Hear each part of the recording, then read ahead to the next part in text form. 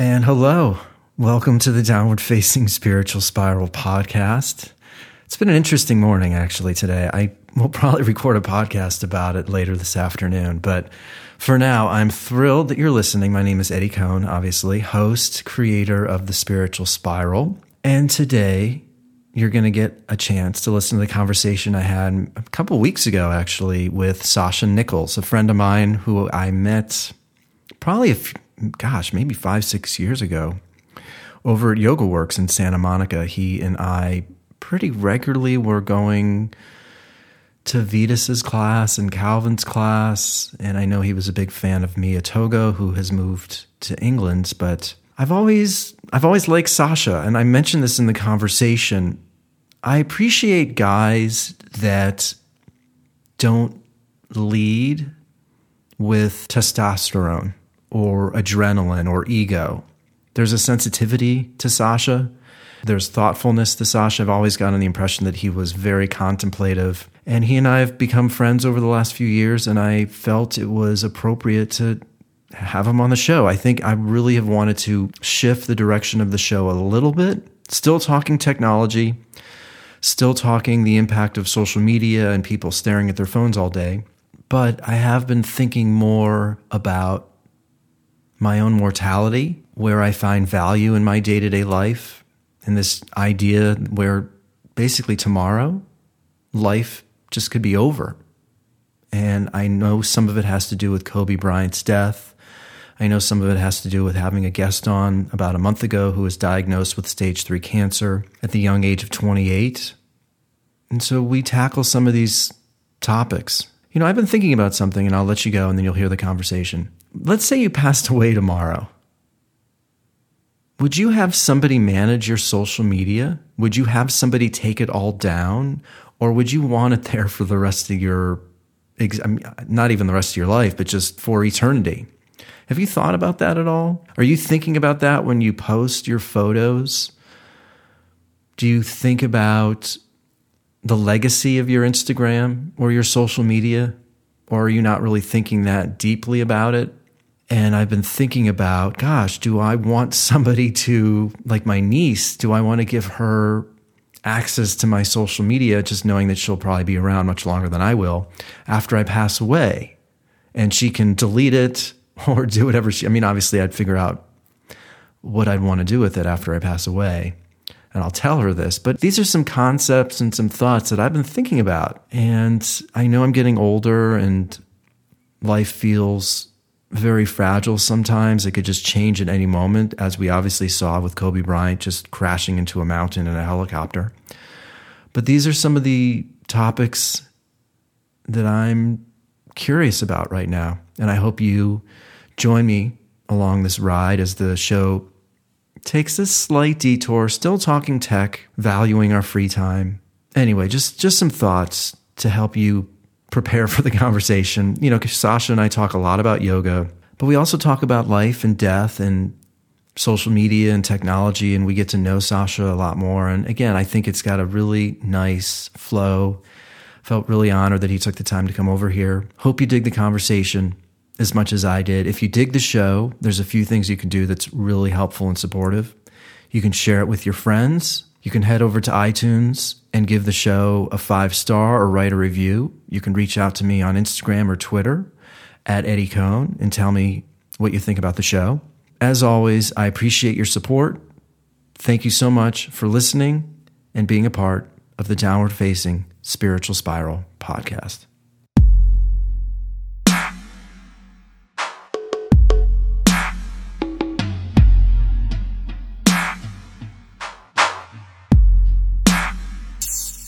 Start with the cats in here, but I get the sense, should I lock them out? I think if you lock them out, it might be better for my nasal. Oh, right, yeah. There we go. They knew what to do. Hopefully they won't scratch. If they do, we can let them in. I'll survive. My mom is deathly allergic. Really? I'm just annoyingly allergic. I've only had one guest who's allergic to cats before. And, there we go. Okay. Yeah, I can hear now. Is that weird? Wow, that's wild. Is that strange? No. Because some people, when they hear themselves... I mean, yeah, it's very strange. Then they start, like, talking really quiet. I can't believe I was the only guest of yours that was ever late. I know. I am known for being on time. Everybody's been on time. My fiance hates how punctual I insist we be all the time. I mean, even Calvin, who's like the most famous yoga teacher ever, even he was on time. Calvin? I don't know if I know Calvin. Does he teach at, is it some sort of community yoga or what? Yeah, exactly. He's going to be all over this podcast. I'm sure. We're just going to talk about him the whole time. That's what I figured we would talk about. He's getting so big. I know. That's why I'm in the front row. Actually, though, I want to start, though, by talking about that class the last time I saw you. Okay, what about it? Well, I told the story with my last guest about how I told the guy behind me to wipe up. You were next to me, and I'm very generous. Okay, I'm a germaphobe. Sure. We all know that. I didn't know that, but okay. Yeah, so interesting. But the fact that I actually am okay with practicing next to you is a compliment. It's a compliment. Thank you. Because I'm so insane that you never smell. But you don't also have towels, so I'm not going to drip on you. You have towels. Yeah. You breathe. You don't breathe out of your mouth. Right. You breathe in. Because I've had those mouth breathers that literally breathe. It's the worst. It's the worst, right? Yeah, it's distracting. It takes you out of it. Yeah. Especially when they've had like garlic soup for lunch or something. So you don't have shoes on. That's a good idea. I'm going to take my shoes off. Yeah, take them off. Get comfortable. Yeah. Sure. Yeah. Hopefully it just stops with the shoes. Yeah. But no, that guy, to your point though, I heard you call him out in the middle of the flow and just say, "Hey, bud." What did you say to him? Like, don't drip, like bring a mat or bring a towel. Bring a towel. You got to wipe up. And I used his shirt. Well, this is what's like aggravating. He grabs his shirt and he does this half-ass attempt and he sort of wipes up a few drops. And I go, no, you've got to like really wipe up. And so I grab his shirt and I wipe off the sweat because there must have been at least 15 drops of sweat. I'm not talking like, one or two, which of course I let that kind of stuff slide. Right. So was I an asshole? No, I think that you said the right thing. I mean, I think that, say what you will about Vinny, I like Vinny a lot. But I like how he maintains strict order in his class. So the rows are all spaced out. If you don't have a towel, he says something to you, or he'll go get you a towel. I appreciate that because it's when it's that packed in there, people need to follow rules like that. Otherwise, it's just chaos. But yeah, dripping on someone's mat, that's, even independent of any sort of like germaphobe issues, it's just rude. It is. It's just rude. Well, the dripping isn't rude because you can't control that. No, you can't control it. But the idea that you're not... And it's funny, you're right. Vinny is the only teacher that I've ever heard announce, look, you're going to lean over somebody's mat, put your towel on their mat. Yeah. And so we're going to tell a couple quick yoga stories, but I remember being in Vitas's class a few years ago. Okay. And some guy, very similarly, but even worse, was just like sweating all over my mat. And I turn around, I say, dude, you got to wipe up. And so Vitas, like either during or after class comes up, he's like, that's your yoga, Eddie. You need to I know. What does that even mean? Exactly. That's your yoga. Well, there's like, that's the universal answer for anything a yoga teacher will say is, well, that's your yoga, which to me is, just a bunch of bullshit. Yeah. So of course I'm thinking, God, am I the asshole for telling this person, you got to wipe up? But I get the sense that people feel like they can sort of just do whatever they want now. I think so too. So would you consider yourself a yoga works person? Like, is that where you learned yoga for the most part, or where you practice the most? How long have you been practicing for? Boy, I'm going on 15 to 20 years. Wow. I started in my 20s, but then I took about 6 years off because I just burnt out on it. Mm-hmm. I was doing Iyengar yoga, and I felt and I was really sick, and it certainly brought me back to good health. Yep. But I felt a couple things. Iyengar started to feel a little bit culty. And Manos was my teacher's teacher. Well, he recently has been accused of sexually harassing all of his students. Right. And I witnessed many times where he was just a complete dick. Where was the studio? It was on 3rd Street near La Cienega. This was years ago. This was 20 years ago. Wow. And I even went on a retreat where he was hosting it, and some woman, he teaches class, and it's over. We're in Hawaii, and then she hops up in a handstand right after class, and he tells her to fuck off. He's like, he says, "What? You just told me to fuck off. You told my class that you had to hop in a handstand right after my class." So that's just some ego shit he had going. Such insane ego. Yeah. So back to your point, I started in that world of Iyengar. I really loved it, but then it started to feel culty and kind of insane. Mm-hmm. And then I associated Iyengar and yoga with my health. Mm. And I kind of needed something where I needed a break. Mm-hmm. Like every time I walked into a yoga class, it felt like I was going there because I was still sick, even though I wasn't anymore. I see what you're They saying. were just associated with one another. Yeah. It's like when you associate something too much with an ex-girlfriend or something like that. Yeah, right? exactly. It's good to take time off, though. I feel like with yoga especially, people go through stages in lives where they're really into it, and then for whatever reason, they just have to get out of it. So I've been practicing now for maybe 13 years, 12 years.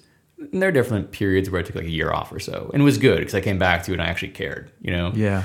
As opposed to just showing up to class and going through the motions. Then it's just working out, And if you're just going to work out, just go to the gym. Well, why did you because you're not a teacher, but I know you did a training with Mia. Yeah. What was that all about? So I've always been a student. I mean, I was in school until I was 32 or something like that, right. 31, 32 between getting a PhD in law school. And I think this is maybe 2 or 3 years into working, and I was working at a big law firm and it wasn't very fulfilling. And I think I needed something to make me feel, I think both to get back into a classroom setting and then also something to make me feel, I don't like the word spiritual, but just something that was giving me purpose or where I was kind of trying to discover something. Yeah. I don't know. I was doing mergers and acquisitions law work. It's not the most spiritually intellectually fulfilling career path. But anyway, so I think that Mia was, she had mentioned in her class, one of her classes, that she was starting a training soon. She had like a weekend, an info session on Montana.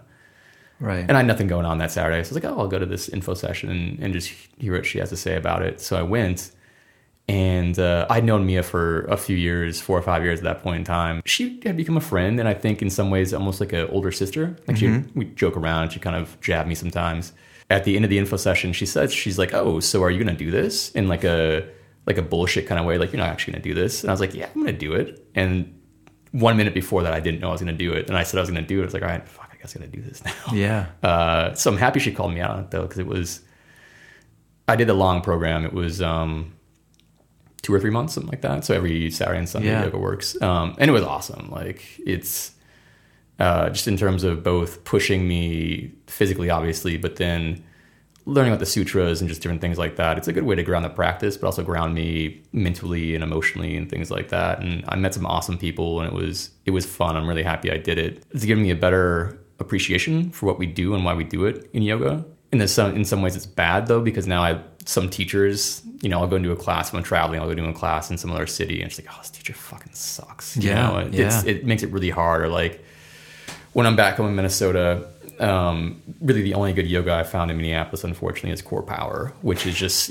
no, that's the right answer. Nothing against, I shouldn't have said that. Nothing against Core Power. It's like, I'm glad it's there because it actually is, it's better than most, but it's just calisthenics, it feels like. Yeah. And then some of the other smaller studios in Minneapolis, within the first like 2 minutes of class, when it's the middle of winter, like -20 outside, teachers putting you into these deep hip stretches. It's like, what the fuck? Like, someone's going to get hurt right now. Yeah. So in some ways, the teacher training was bad because it raises your standards for what you expect out of a teacher. But I mean, on par, I feel like it was good. And it's actually funny because I recall one day I was we had a break during training, and I walked outside, and you were just leaving class, and you were walking towards Samosa House. And you're like, "Hey, Sasha." I was like, "Hey, dude, what's up?" And I was like, "Oh, I'm doing a training right now." He's like, "Oh, you're doing a training?" Yeah. I was like, "Yeah." You're like, "How is it?" I was like, "Oh, it's awesome, blah, blah, blah." He's like, "Yeah." You were like, "Yeah, I'm thinking about doing a training or whatever." So I still feel like I'm the reason that you eventually did a training. Is that I put that in your mind of like, because it's not that big. I mean, so I have the same question for you for why you did it, but I feel like it's one of those things that for people like us who have practiced for so long and practice so often, I think it's a good progression in terms of this is how you can push your practice further. Like, it's going to Vinny and Calvin and Vitas, every day, every week, you can only push your practice so far. But I think delving into some of these deeper questions of the sutras, but then also doing the breath work, I feel like was a pretty good other thing I learned in yoga training that's kind of helped me with my practice a bit more. So yeah, I don't know. Why did you end up doing it? Because you did it at Yoga Salt, right? Small, yeah. You know, it's funny. I'm thinking about a lot of stuff, though, as you're talking. People would come up to me and say I should be a yoga teacher. And I was getting frustrated by, and I even recorded a podcast about this, it's just my reason for teaching yoga and getting into yoga. I was getting frustrated by the egomaniacal behavior of yoga teachers. I've noticed that theme in your podcast and Instagram. Yeah, and I think it mirrors just the trend in our culture, and I found there to be no humility.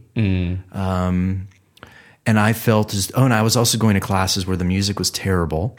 Were you going around town, mostly different studios, or were you mostly at Yoga Works, or where were you going? Yoga Works a lot, mostly. And can we name names? Like, I'm curious which. Can we not do that? Cut this part out, but I'm curious. No, it's fine. I mean, we've taken their classes. Sure. Okay, so the classes who I've... Okay. Yeah, I mean, but it wasn't just Yoga Works. I think it was some other studios. Hot 8 was just kind of driving me crazy. I felt as though the experience could be better. This is what's conflicting with me. I feel... one as a yoga teacher has to be very careful to project their own beliefs onto their students. And I'll try to explain. I think we are being manipulated more now than ever before emotionally. By just the constant onslaught of technology, by people projecting their beliefs nonstop all the time. I mean, I know the irony here because I'm doing it right now. So I think as a yoga teacher, though, I want to create a space where people are thinking more for themselves. I am doing as little as possible to project my own beliefs. All I'm trying to do is create a space where people can hopefully tap in to their own brain and mind frequencies going on. Sure. And then they can ultimately hopefully decide to deepen their practice. So how do you do that without saying something? How do you encourage that then? Well, right? You've just said something. I try to say it very as little as possible, sure. And I've been to classes like Bianca where literally every single moment of class is occupied by the teacher talking. And to me, that was so disruptive and so distracting. Yeah. And I realize I am 4 years into teaching, but I have, to me, through my own practice, through studying with Vitas and Vinny and Calvin and Tamal and taking Sean Gray's class, I mean, these to me are some of the best teachers in the country. They also talk the less out of teachers in LA. I do think they talk a lot less. Yeah. Compared to like a Bianca. Again, I love all these teachers. Bianca, Jocelyn talks a lot. You know Bianca, right? I've been to her class at Westwood a few times, and I'll even give you a story. I liked Mia a lot, but I remember going to her class the day after Donald Trump won the office. You may have even been there. That was during my training. I was with a friend who is a Republican, and one of my friends actually said, "How can you be friends with a Republican?" And I'm thinking, how can a Democrat have that? To me, that's the least democratic. This is the tribalism that's... Right. Yeah. So we go to that class, and I swear to God, I felt like I was at a funeral. Yeah. She literally just brought the energy of the room down to a point where it felt like somebody just died.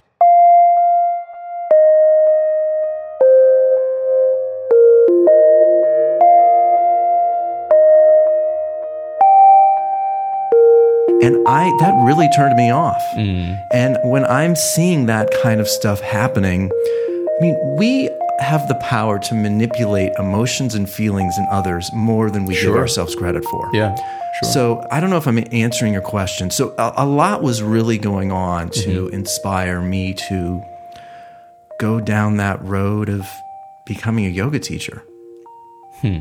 Why do you practice yoga? Well, it changes. Okay. Originally, I started practicing in my 20s Because of the health. because of health. Right. And then I went back to it again in my 30s because I pulled a muscle nerve in my neck to the point where I couldn't even move my head. I was swimming so much that I think a lot just started to get aggravated in this area. So then I went back to yoga. That's when I actually met Vitas for the first time. And then Michelle Goldstein was a teacher. And then I really fell in love with Vitas's class over at Santa Monica Power. And then I followed him over to Yoga Works. And that's when I met you. And I met Calvin. And I started taking Calvin's class and Vinny. And I was obsessed. Yeah. I mean, and I'm curious. I like how you're asking me questions. No, it's good because it's a nice back and forth. Good. But I was thinking though, that class that we went to with Calvin, where it was packed, 90 people in there, and there's people that are sneezing and coughing, and there's people sweating everywhere, and people are doing their own thing, and people are hopping in handstands, and I even said to you, I don't know if I can do this anymore. Yeah, it was a bit batshit in there. It was what do you hope to achieve by going to those classes? Yeah, so I think a big part of yoga for me is going to a class is the collective experience. I really do enjoy sharing that moment with other people. I'm not religious. I don't go to church, never have. One thing I have always envied about religions is the community aspect and sharing space with people. And I do like that aspect of me showing up to someplace at a certain time with other people to do this thing together. I like that. It feels like community to me. I talk less to people in yoga now than I used to. In fact, now I'll show up, I'll put my mat down, and then I'll walk on the lobby and just sit in the lobby because I don't like the energy in the room before class. It's just too much going on in there. But I used to show up and talk, just random people, talk to you. It's how I met you. Just said hey one day, and various other people. But even though when I go to yoga now, I don't talk to random people, I still just like having that place with other people. That said, you're right. That class the other day, I mean, good for Calvin. Also now he's packing classes full. It makes me really happy for him. But it is a bit crazy in there. Mouth breathers, I can't stand them. People whose mats are just everywhere. It's tough. But there's something about it for me that when I don't know how to describe that. The feeling just after an hour and a half of that, it feels incredible. I can't get that feeling of doing an hour and a half of yoga at home. I cannot get that feeling. And it's the wisdom that I've gained from yoga comes mostly from Mia and Vitas. But I can't push myself to that edge. This is what Mia always used to say. I can't push myself to that edge of kind of enduring that pain in yoga at home as I can in a classroom. And that's what I need because my brain is so fucking busy. And the only time that I can shut my brain off is when I'm at that edge in yoga. And I need it. It feels, when I walk out of that classroom after an hour and a half, it's the best feeling in the world. I feel clear. Even leading up to that last moment, I get like little goosebumps over my body at that last moment. Before I say namaste at the end of class. It's the best. And I can't do that at home. I don't know if I'm not disciplined enough or it's not the right space or not the right vibe or what. If there's distractions at home and we connect home with something else besides yoga. I mean, they do say a lot, or teachers say, to try to get a home practice, I can't do it. Which is, I don't know. I like practicing at home. I used to go to Yoga Works 6 days a week, and I actually kind of burnt out on it. On Yoga Works, or? Well, just here's the thing. There are hour and a half classes. I mean, I realize there's some date. It took me a half hour to get there with parking. It takes 30 minutes to get home, and it ended up being a 2.5 to 3 hour thing. Commitment. Yeah. It's like I can't do that anymore. I can do it maybe once a week. Yeah.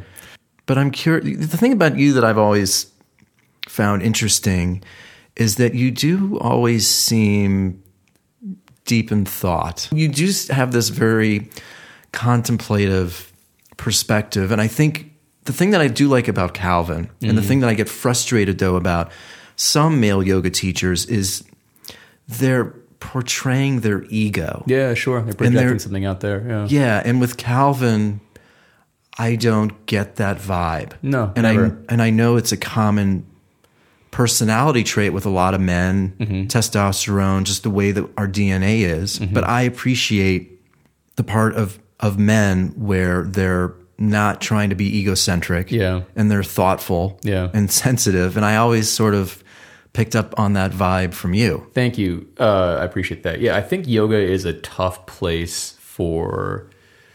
So I recall when I first started going to yoga at Yoga Works as a guy who had never done yoga, and I was athletic and, always worked out in sports, what have you, but it's a very intimidating place to show up when there's tons of attractive women around you wearing not much clothing, and they are far better than you at this thing than you are. Right. So I think there's a curve of getting over that, and it involves ego shit and whatever else. But I think I got past that at some point in time. It took me years to get past that. And now it's just, I don't really care anymore about who's better than me at yoga or who can do it. I wish I could do a handstand. I can't do a handstand. But now it's just that place where it's for me in there. So I don't really care about anybody else. Like being on that mat, it's about me. Yeah. For you, it's about you, or it should be, right? Like, yeah. I still remember the first day of training with Mia. It was a big class. It was like 30 people or so, and she asked everyone to go around and say their name and why they're doing the training.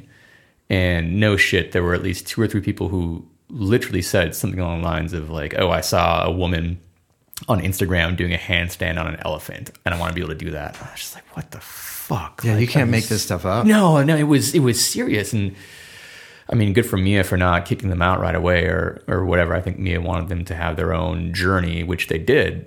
One of the women who said that at the end of class, at the end of training, she said, "I can't believe I came in here thinking that that's what yoga was about."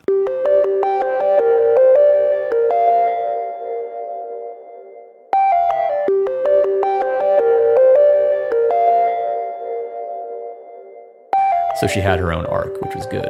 That is why I think the things that we post have a far greater impact emotionally, mentally than people really think. Sure. And when these Dylan Warners and the Andrew Seeleys and I don't follow them, but I even would walk into class 2 years ago.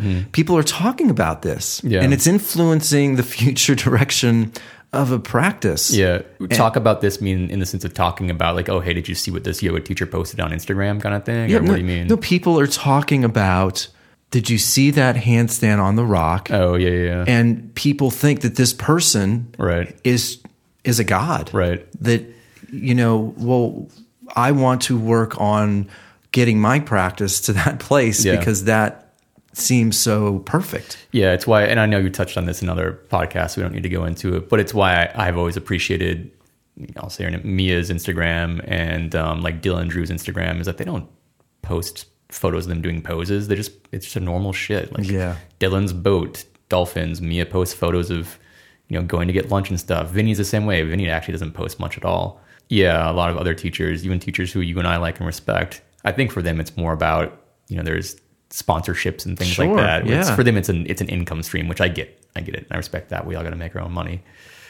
But yeah, it's definitely toxic for life. Well, let's talk about this though, because I do want to go thinking about Kobe Bryant, but I'm thinking about like what brings us value and what's important. But again, I don't mean to harp on this, but as a yoga teacher, I think there is a certain responsibility to do whatever you can to create a world where people are actually thinking for themselves. I think we as a culture so easily embrace Instagram or Facebook or technology, our phones. It almost feels like it's a law to have an Instagram account. It almost feels like it's a law to own a smartphone. Sure.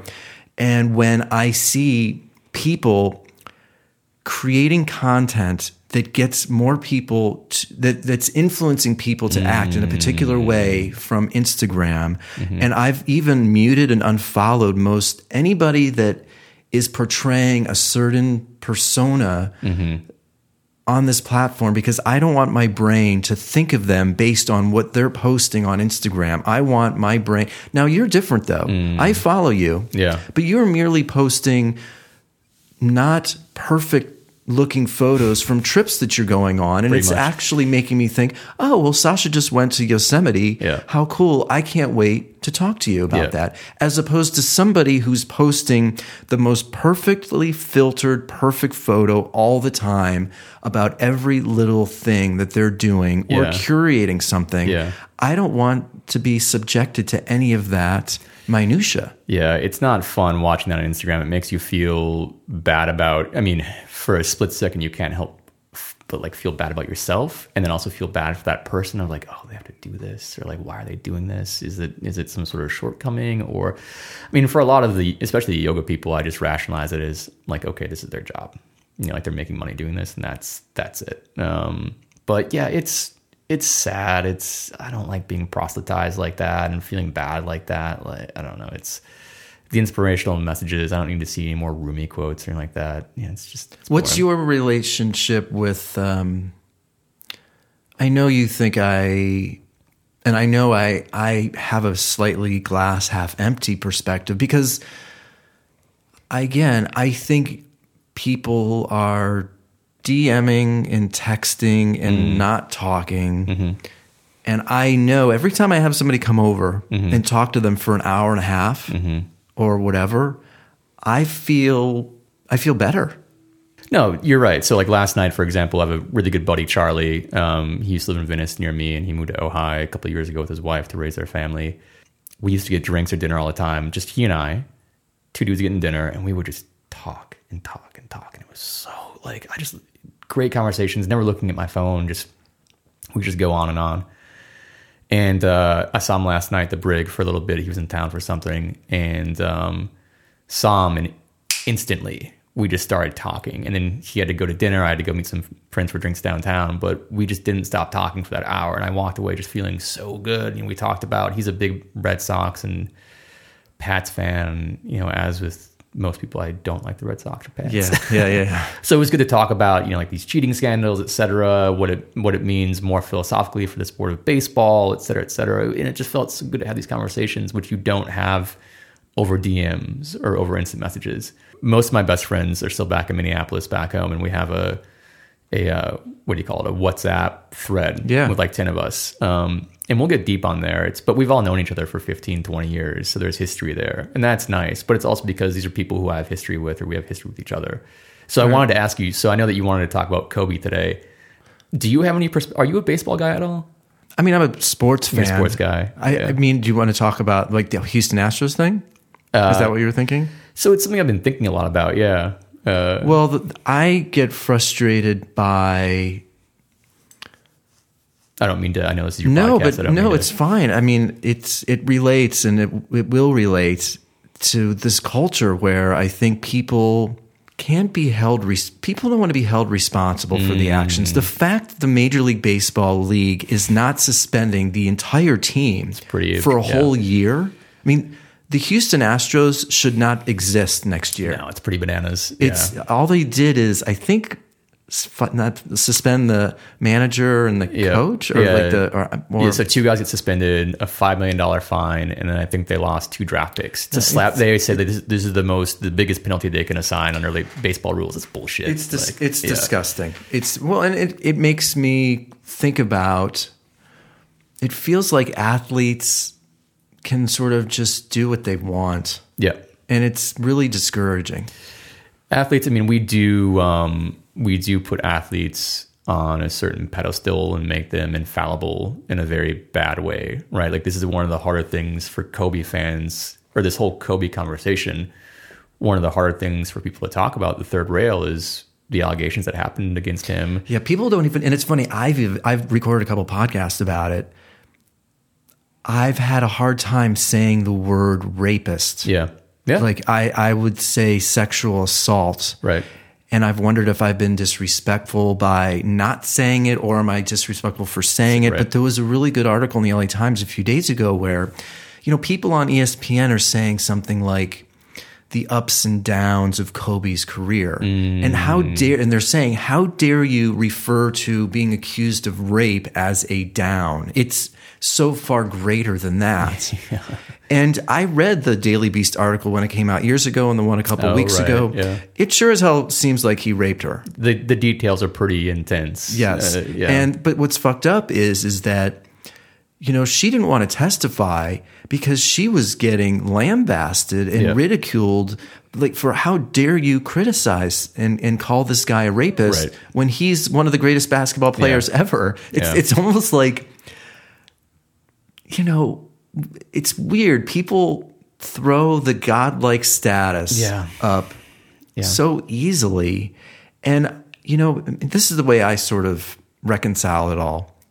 People are good and people are bad. Yeah. And in the sense that we possess both. We do. I mean, it's hard, right? So we are animals, is what it comes down to. Yeah. We're highly evolved animals. We still have these instincts that, you know, they're very basic animal-like instincts that we can, you know, the more evolved part of us can rationalize over it, but sometimes we just act in a certain way because we're animals. I'm not, like, obviously. No, of course not. You know, when you're dealing with male-female sexuality with one another, none of us were there. Right. And things can be misinterpreted. Right. And one person could think that this person was really into me, but maybe she actually wasn't. Right. And again, I'm not condoning any sort of forceful sexual activity. Right.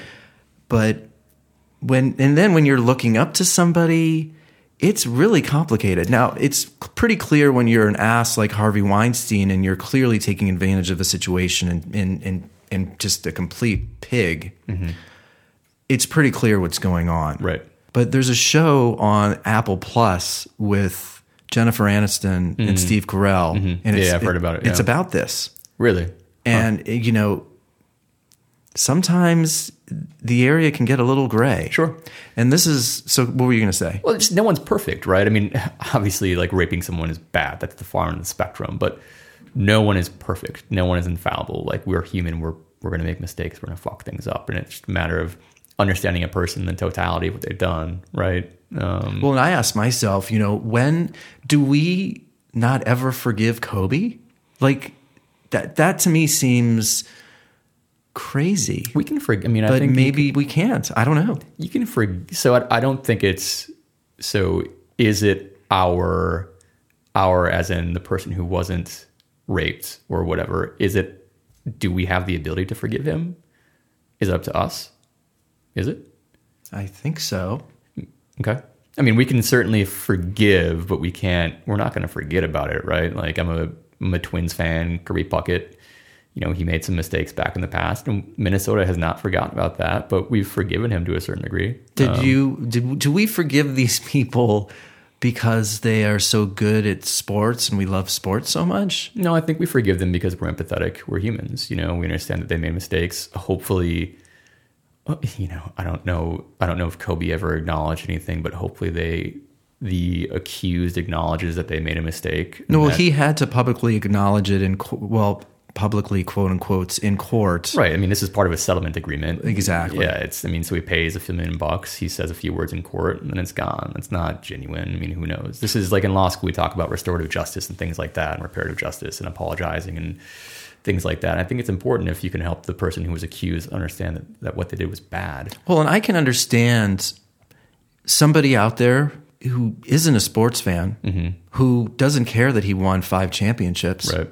And all he or she thinks about is, you know, this guy was accused of this terrible act. Right. I don't care that he passed away. Yeah. Because I've read those responses. And so, you know, I think I've been out here his entire career. The fact that he has moved this many people to sorrow and pain, and to become more reflective on their own life, and to go downtown, pay their respects, and beyond just him, the fact that his daughter passed away, and these other people on the helicopter who passed away, and 2 parents passed, and who have 2 kids that are still alive. It's heavy. I think death is something that I'm really been thinking about a lot lately. You know, I'm still, I do all these things to take care of myself. Yeah. And here's Kobe, who's 41, and he's only 41. He's gone. Yeah. So I've had a few thoughts about this. So the other day I was coming home from LAX and going down Lincoln, and I noticed that a bunch of buses have on the ticker, the outside of the bus, RIP Kobe. So instead of saying, the bus stop, the destination, it just says RIP Kobe. And it got me thinking about, how long's it been now? 2 weeks? 2 weeks, yeah. So So I'm not a basketball fan, not a Lakers fan. I appreciate Kobe as an athlete, etc. But it got me thinking about how in certain countries there's periods of mourning, right? Like someone dies, then you mourn for 3 or 4 days, and then you move on. So here it's been a couple weeks. We still have, buses with stickers saying RIP Kobe. There's still cars going around with, Kobe written in paint on the windshields, things like that. At what point in time do we move on and just let it go? Because I think mourning is important, right? And thinking and reflecting is important. But moving on is also very important, right? It's part of the healing process. So at what point in time do we move on? And I know that Kobe was, the 5 championships. I think a lot of people viewed him as a positive force in LA, but he wasn't a world leader. He didn't, create peace in the Middle East. He was an athlete who passed away, and it's sad. He died early. It's sad. And he was a good father from what I've read, but at what point in time do we move on? Well, I'm conflicted because I think we live in a culture now where the news is fed at us at such a rapid rate. Yeah. And these news companies are competing for your attention. Right. So they're racing for the next story. Yeah. So I almost feel like it's okay if we kind of soak this one in a little bit. Okay. Or even the potential horror of the coronavirus. And I don't know what to believe right now because, I have a friend who has a friend who was on a conference call with somebody in China and he's scared to leave his house. And they're saying that the death toll is like 20,000. Yeah, but the news sources are actually saying it's much less. So I don't know. I feel like anything that can get us to sort of stop for a moment and reflect, because what's happening now is the trend is to move as fast as you can. No, I agree. Stopping for a moment and reflecting is important, but I also, I've had a lot of bad things happen in my life. I'm sure you have as well. We're humans. And it's good to reflect on those bad things for a little while and learn, or to just simply reflect and think and be appreciative. But I think it's also just important to move on at some point in time. I think also one thing I've had a hard time with Los Angeles, and I love LA, and I love how this has brought LA together in a way that I've never seen. I've been here for 15 years. So this is seeing LA react this way has been it's wonderful. But I feel like this is also a lot of just hypersensitivity. I mean, all these people expressing grief and remorse, like, you weren't Lakers fans, you weren't Kobe fans. You just want to be part of some collective feeling. And it feels dishonest in some ways. I don't know. No, I'm glad you brought that up because I think I'm trying to figure out how to articulate this. No, I think we have a way of feeling something because somebody else is feeling it, and there's this strange tribalism happening where everybody just latches on because that's what everybody else is doing. And I do appreciate somebody sharing their issues with somebody like Kobe. I just, to me, there's a difference though of somebody, there's a Washington Post reporter who tweeted a link to the Daily Beast article within like a half an hour of him passing away. Like, to me, that's just being an asshole. No, and she tweeted it, she or he, I can't remember which. She, I believe. But there was no context whatsoever, right? It was just a link. It was just a link. Yeah. So to me, there's no thought in that. But I can appreciate somebody having this quandary where they don't know how to react, as opposed to everybody just anointing him as this messiah. And certainly what it felt like, didn't it? It did. Yeah. And I think the thing though about it is, and before we move on, he's been here for 20 years. Most athletes now just hop around. Yeah. I think he was just starting to, the last few years, based on what I've seen and read, he was really embracing fatherhood. Yeah, sure. And raising 4 girls. And I think also the way it happened. Yeah, and it's tragic. It's just a shock. Literally, Just so I can... I don't know, maybe it's because, unfortunately I'm from Minnesota and we don't have any, current sports idols like that, and maybe Joe Mauer, but he was just this emotionless. I couldn't get myself attached to him. Well, so maybe I don't know how to empathize, but to me, it's just one of those things where it's like, all right, it was sad, let's move on. I'm not a basketball guy, so maybe that's another issue for me. But at the same time, I'm also a pretty pragmatic guy. Right. So I don't know. Well, yeah, there is that part of me where I am curious, where we do hold these athletes up to such a high level. No, we do. And it's is it a good thing? Is it not a good thing? I don't know. Yeah, I'm not sure. So I guess I have to ask myself the question. So like if Kelly Slater was killed in a plane crash, I would definitely feel something if that happened. So maybe that's the way I need to think about it. But I also think, we don't need to compare Kelly to Kobe, but I think of all the good that Kelly has done, both in terms of pro surfing and in the world. I mean, he's an ambassador for good. But yeah, maybe I need to spin on that one a little bit more. I've been ready for LA to kind of move on.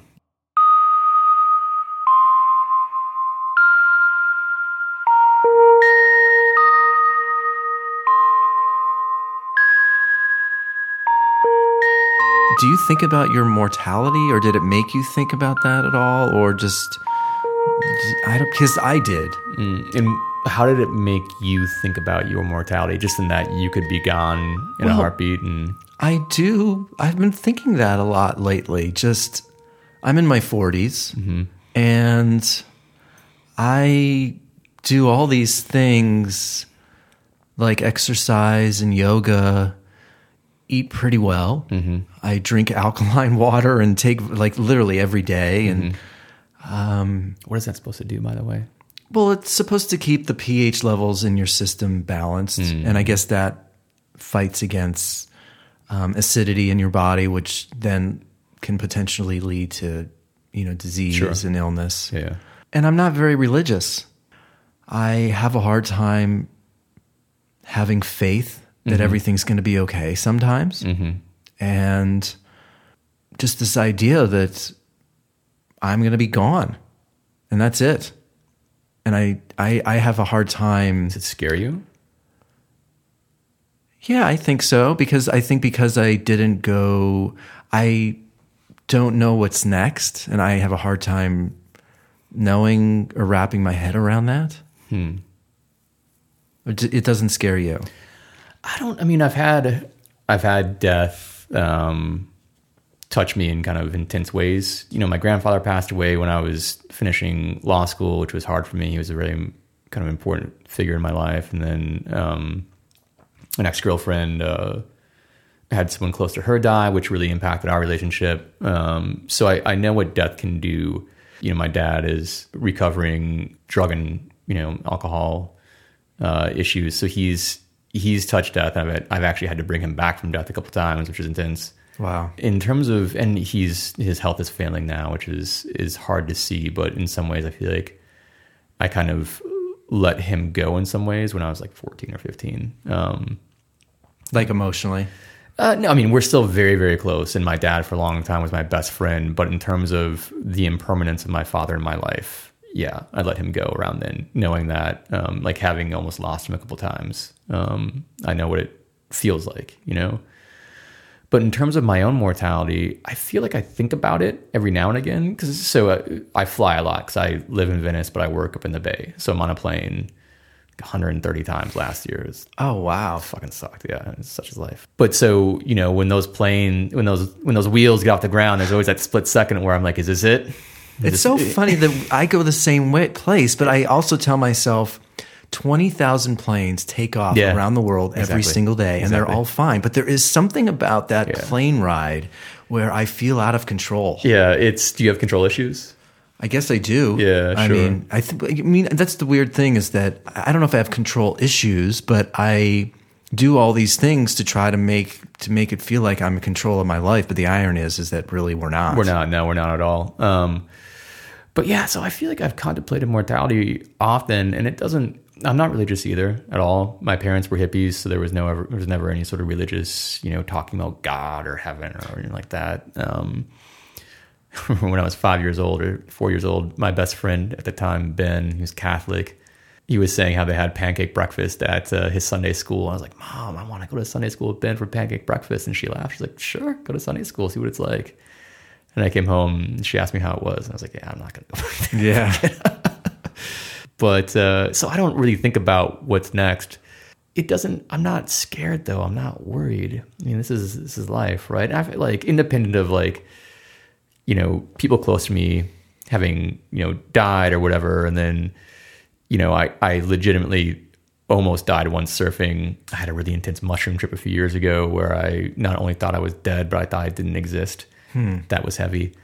I don't know. I've had to think about it a few times, but I'm not scared. I mean, what's the point of worrying about it, right? It's going to happen eventually. You know, I guess I worry about the process maybe of dying. Oh, like a slow death or something like that? Potentially. You know, I had a lot of health issues as a kid. And so you have a different perspective on this then from your health. Have you talked about your health issues on the podcast before? Yeah. Okay. Yeah. I mean, I was in and out of hospital for years, and eventually they diagnosed me with rheumatoid arthritis, which is an autoimmune disease. But back then, nobody really knew the condition. Right. You know, it's like lupus and Crohn's disease, and your immune cells or your immune system attacks your own body. Right.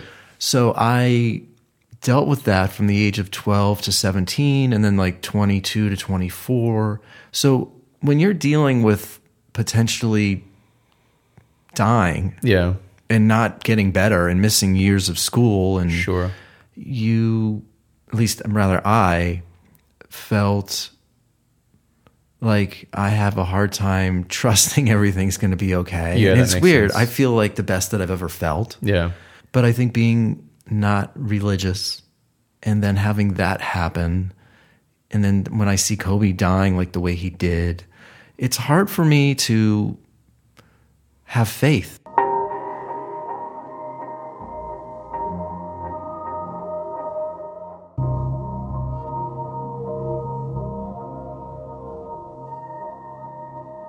Have faith that everything's going to be okay. Yeah, that everything's going to be okay. Yeah, I guess I just don't.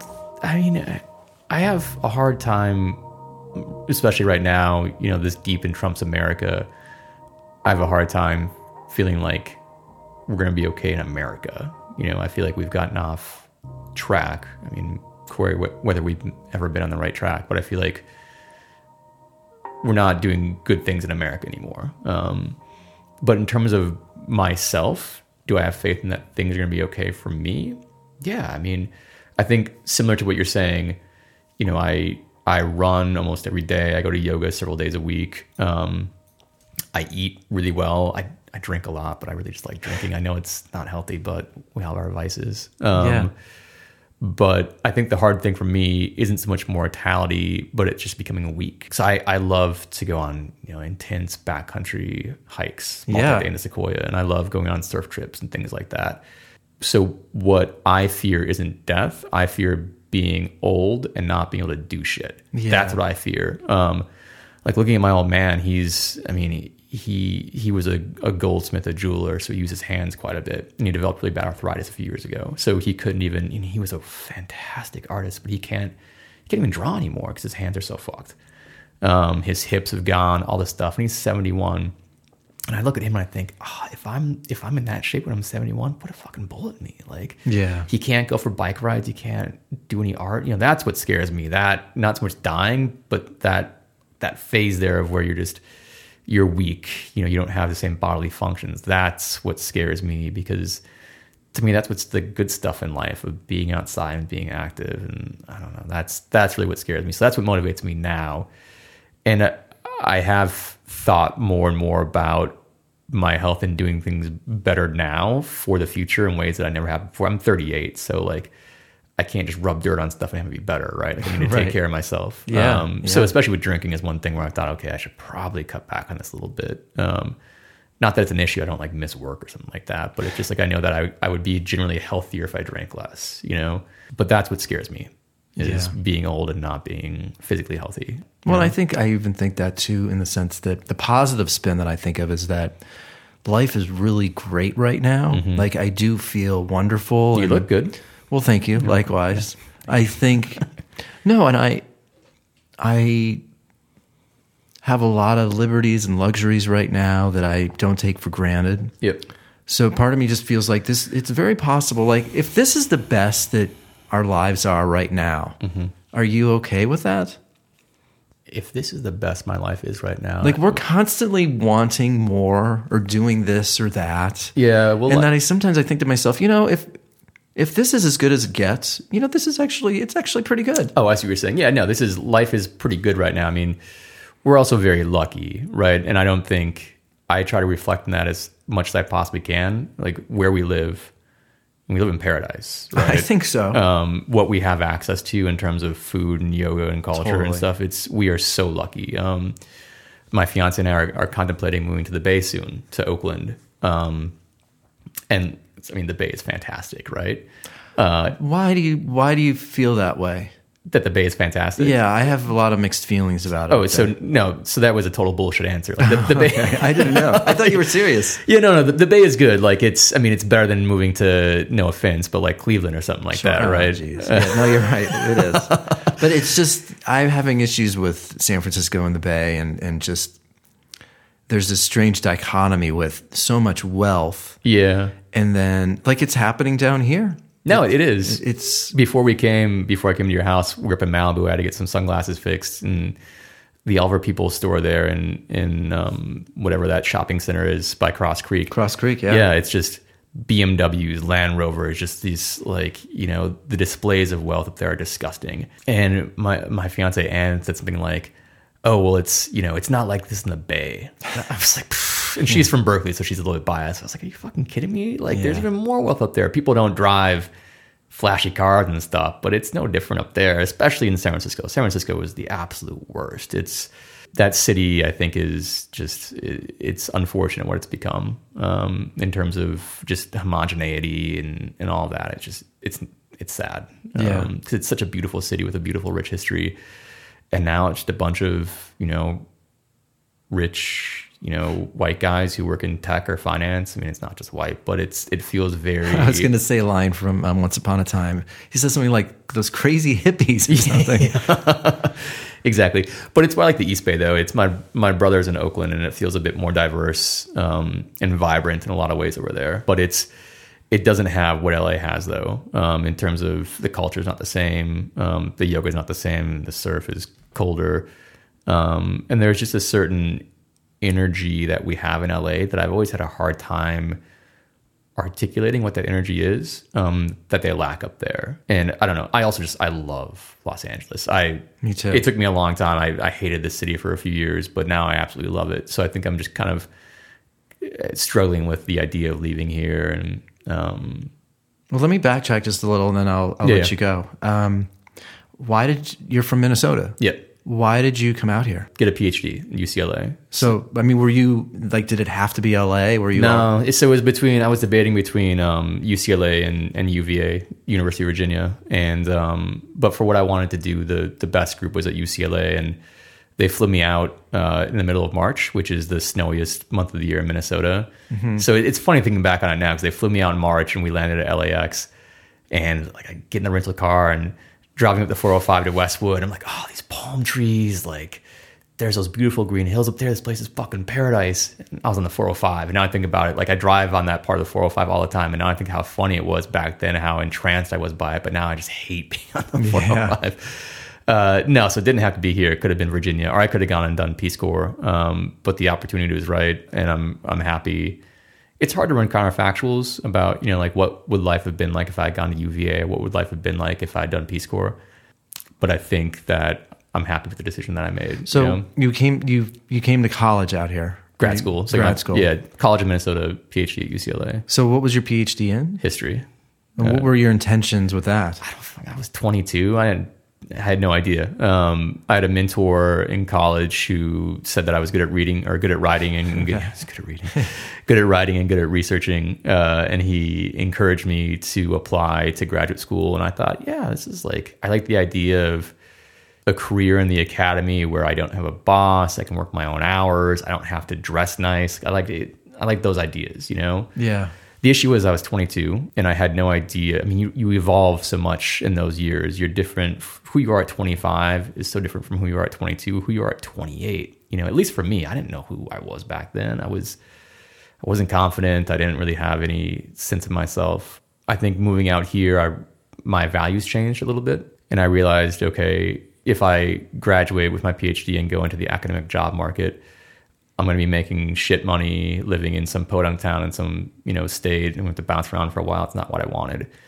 But being out here in LA, I mean, LA really shaped who I was at that point in time. I realized how much I liked food. I realized how much I enjoyed surfing, which was a hard part of it.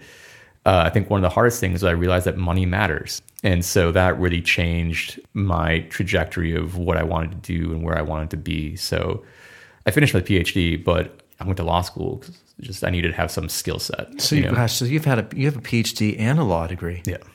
Wow. No wonder you're thinking all the time. I'm thinking all the time.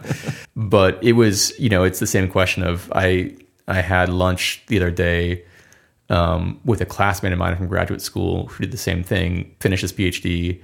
He did a postdoc at Berkeley, then ended up going to law school as well. And now he's working at a law firm, same kind of law firm I worked at previously. And he was asking me, he's like, was that a waste of 5 years of our lives? Yeah. And I try not to, it's good to find value in anything, and I was a very stressed out, anxious person during those 5 years. But I also think back on it, I surfed almost every day. And I don't surf that much anymore. I wish I did. I just can't get myself to do it. Why? What do you mean? I think, I just can't, I don't know. I think it's kind of like yoga, how you were saying, how you had a few years where you just weren't really into yoga anymore. I think I've been in that stretch with surfing for a long time now where I'm just not that into it. And I'll try pretty hard to force myself to go a few times a week. But for some reason, I just can't, when the alarm goes off at 5 a.m., it's also getting older too, right? Like the two buddies of mine who I used to surf with quite a bit, one moved back to Minnesota. The other one has a kid now. So the time's not there. I mean, we're just getting old. So it's a shift in priorities. But I miss surfing in that it gave me many similar spiritual feelings as yoga does in terms of clarity of mind and things like that. That 30 seconds where you're actually, do you surf at all? Have you surfed at all? Yes, like that. You'll be in the water for 2 hours, just sitting in the water.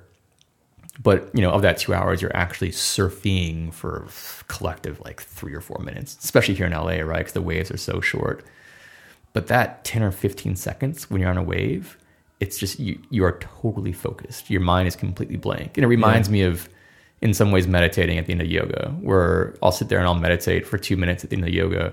10 seconds of that 2 minutes do I actually reach some sort of clarity, but that 10 seconds is so worth it because you walk out just having had that blank space for a little while. Are you able to actually do that in a group of 90 people in a yoga room? So this is, I think, why I can't do that. I don't get to that space. Oh yeah, man. But this is, I think, why, especially the hour-and-a-half yoga classes, especially like the Sean Grays, the Calvin classes, where you really beat it out, where you really work for an hour. I think that's worth it. And I think this is, the limbs of yoga, this is the truth, right? Like you can't sit with a calm mind until after you've worked your body.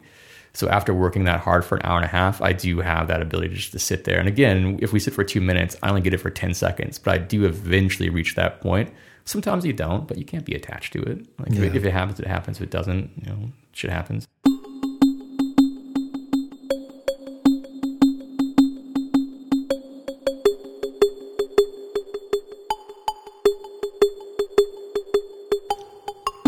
It's funny. There's a few things I'm thinking. I do swim though, and I place a really high value on not having any of the senses on, like in the shower. It's just you, and you're cleaning yourself, obviously, and your mind can go in any direction that it wants to go. And I'm writing a book, and I'm so close to being done. I just need to write the last section, and then I'll be done. Is this a novel or nonfiction, or? Well, it's a satire. So I guess, you mentioned this. Yeah, it sort of walks the fine line of being truth and fantasy.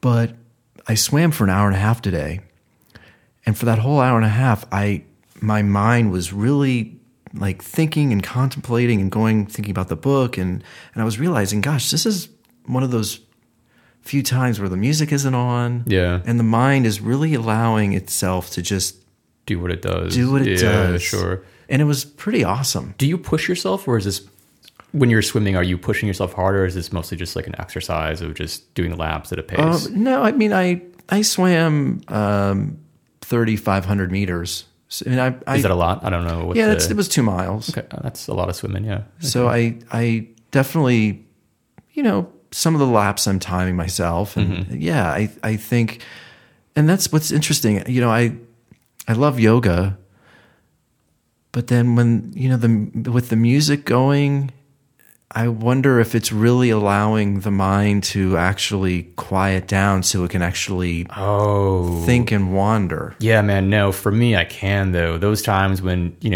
during, doing a few Series Bs and the teacher just lets you do your own thing, they pump the music up super loud. Yeah. I mean, to me, the Series B is to get your body warmed up for the rest of class, right? So for me, sometimes I'll just do one of the three. Yeah. And I'll sit there in meditation, or two of the three. I'll sit there in Virasana, and even with that music super loud, I think my mind in some ways can go to deeper places than it can otherwise. Just gotta close your eyes and just sit there. It's hard, I get it, but for me, I can. I think silence can be a bit unsettling sometimes. Yeah. I don't know. No, but I wonder if that's something to examine. No, absolutely. I think, I guess I don't swim, I run, but I always have. But you have music going when I'm running, yeah. But I do reach I love the runner's high, that meditative state. I do love that.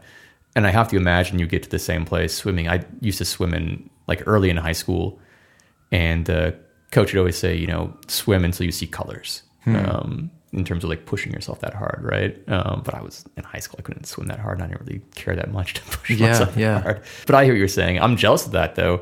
You like being in water then, yeah? Love it, yeah. I think that's a common thing with surfers and swimmers. There's a certain, and I've read articles about the chemistry of the positive ions that you get from being in water for that long. It's good. It's definitely, it's good for your body. It's good for your mind for sure. So what do you value most right now? I'm curious. And that's the other thing, that this idea of mortality and death, and, I want to try and tag in a little bit of technology. Mm-hmm. I mean, do you think, so let me ask two questions, and it'll kind of surround both areas. What do you value? And I'm thinking about that right now because of Kobe's death. I think about my own mortality. And part of the reason I created this podcast is I get the sense that people are not the sense, it seems obvious to me, especially the younger people they are valuing their Instagram life more than their real life. Mm-hmm. And those are two existences. Mm-hmm. And to manage one's real life is already really challenging. Yeah. So no wonder people are so anxious and confused, because there are emotions that are happening from Instagram. Right. And people are thinking about those. Right. In conjunction with thinking about their real day-to-day life. Right. And so I created a podcast because I think it is, especially as a yoga teacher, when I see people creating more content that gets people to spend more time in the artificial world, I think that's creating more toxicity and more anxiety. Yeah. I mean, there are more and more articles that are coming out that that's true. Yeah. But I'm not naive, because I realize that these technologies aren't going away. Right. So I am curious. Yeah, I see what you're saying. How are you, what's your intention with tech? And then what do you value most? And do you think tech is as bad as I think it is? Or this sort of goes to your point about people just embracing Kobe when he died. I mean, it feels like we all just embrace this stuff and don't really think about it. Yeah. So I think the thing that I value, and I've actually been thinking about this quite a bit for the last, at least year or so, is valuing, and I think this goes to a basic premise of your podcast actually, is I value deep connections quite a bit in terms of friendships, for example. So, I mean, I used to have several very deep, good friendships here in LA with many people, but people moved away, the friendships have eroded, whatever. And at our age, it's hard to make those deep connections with somebody new. So I found myself valuing very much so, and making sure I keep close those friendships that I do have. It's like my good friends back home, and the handful of, deep connections I still have here in LA. I have a very, vast, wide social network here in LA, but it's shallow. It's acquaintances, etc. But there's a handful of deep friendships that I still have that I value quite a bit, and that's important to me.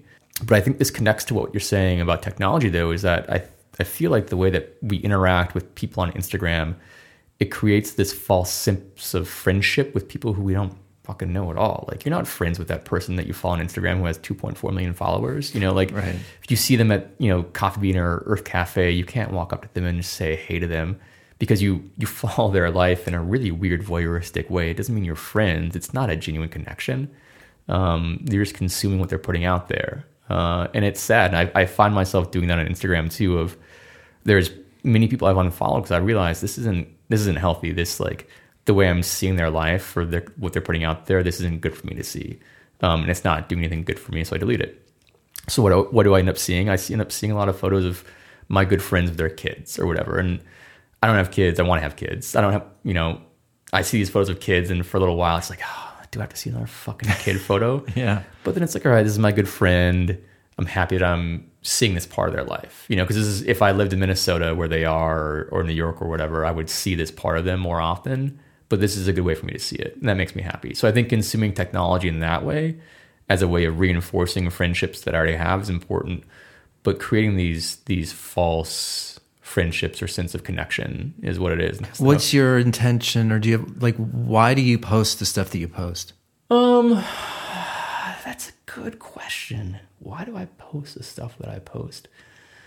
I mean, so to be clear, I would say 80% of the stuff I post is of my 2-year-old Vishla, Indiana. Yeah. He's just a good-looking dog, so I got to put him out there.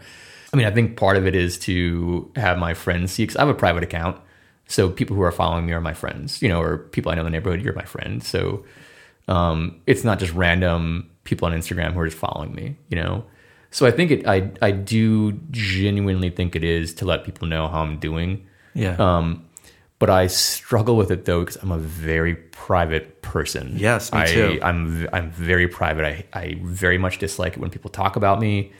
I very much dislike it when someone says, oh, I heard from so-and-so that you did this. And for some reason, it just really irks me when people talk about me behind my back, for better or worse. It just, I don't know. I mean, maybe it's because I've been hurt by gossip in the past. I don't know, but I'm very private. Yeah, so me too. It's hard for me. I don't know.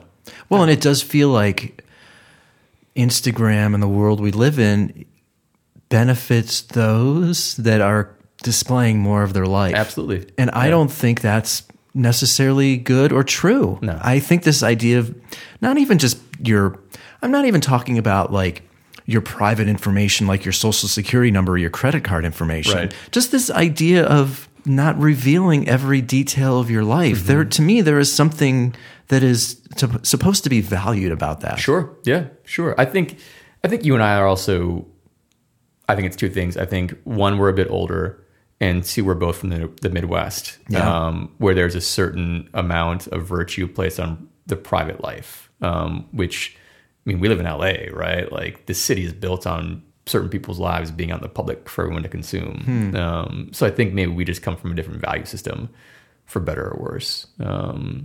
But when I see, I guess in closing, to bring a full circle though, when I see yoga teachers constantly revealing this and that and this and that on Instagram all the time, I don't think of them as yoga teachers anymore.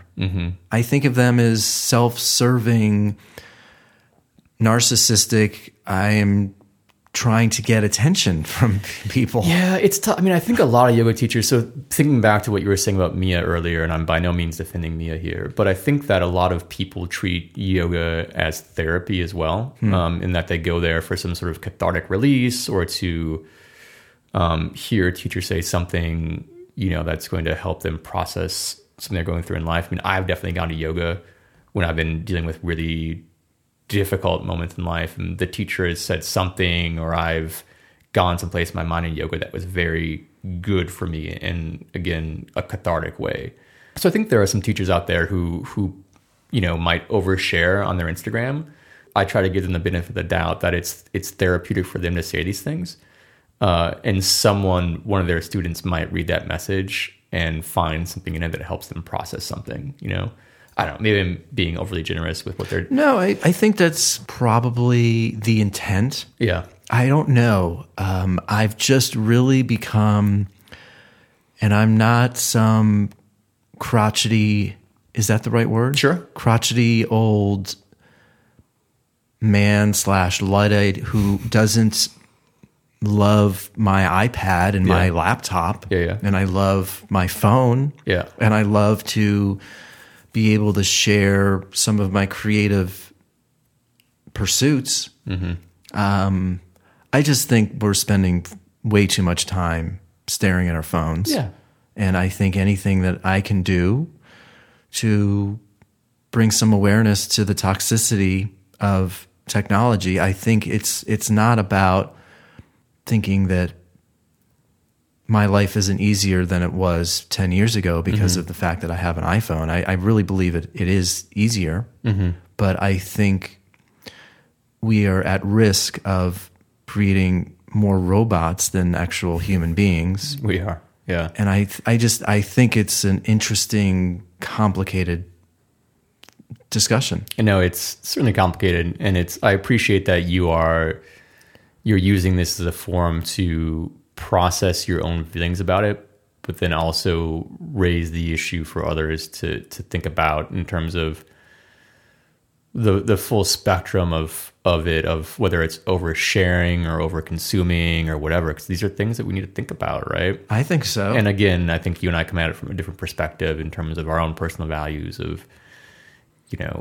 being private, dealing with shit on your own. Like if you're having a problem, just deal with it. You don't need to share it on Instagram. Just deal with your shit, Yeah, well, we keep talking, but last point. No, but you're right. There is some strange. It's almost like people are valued more if they are comfortable sharing something personal. Yeah, and it's weird. I don't get it. I mean, if you're happy sharing something personal, good for you. I don't think you're a better person because of it. And again, it's a value thing for me. It's just deal with it, But I'm also a very, pragmatic Midwesterner.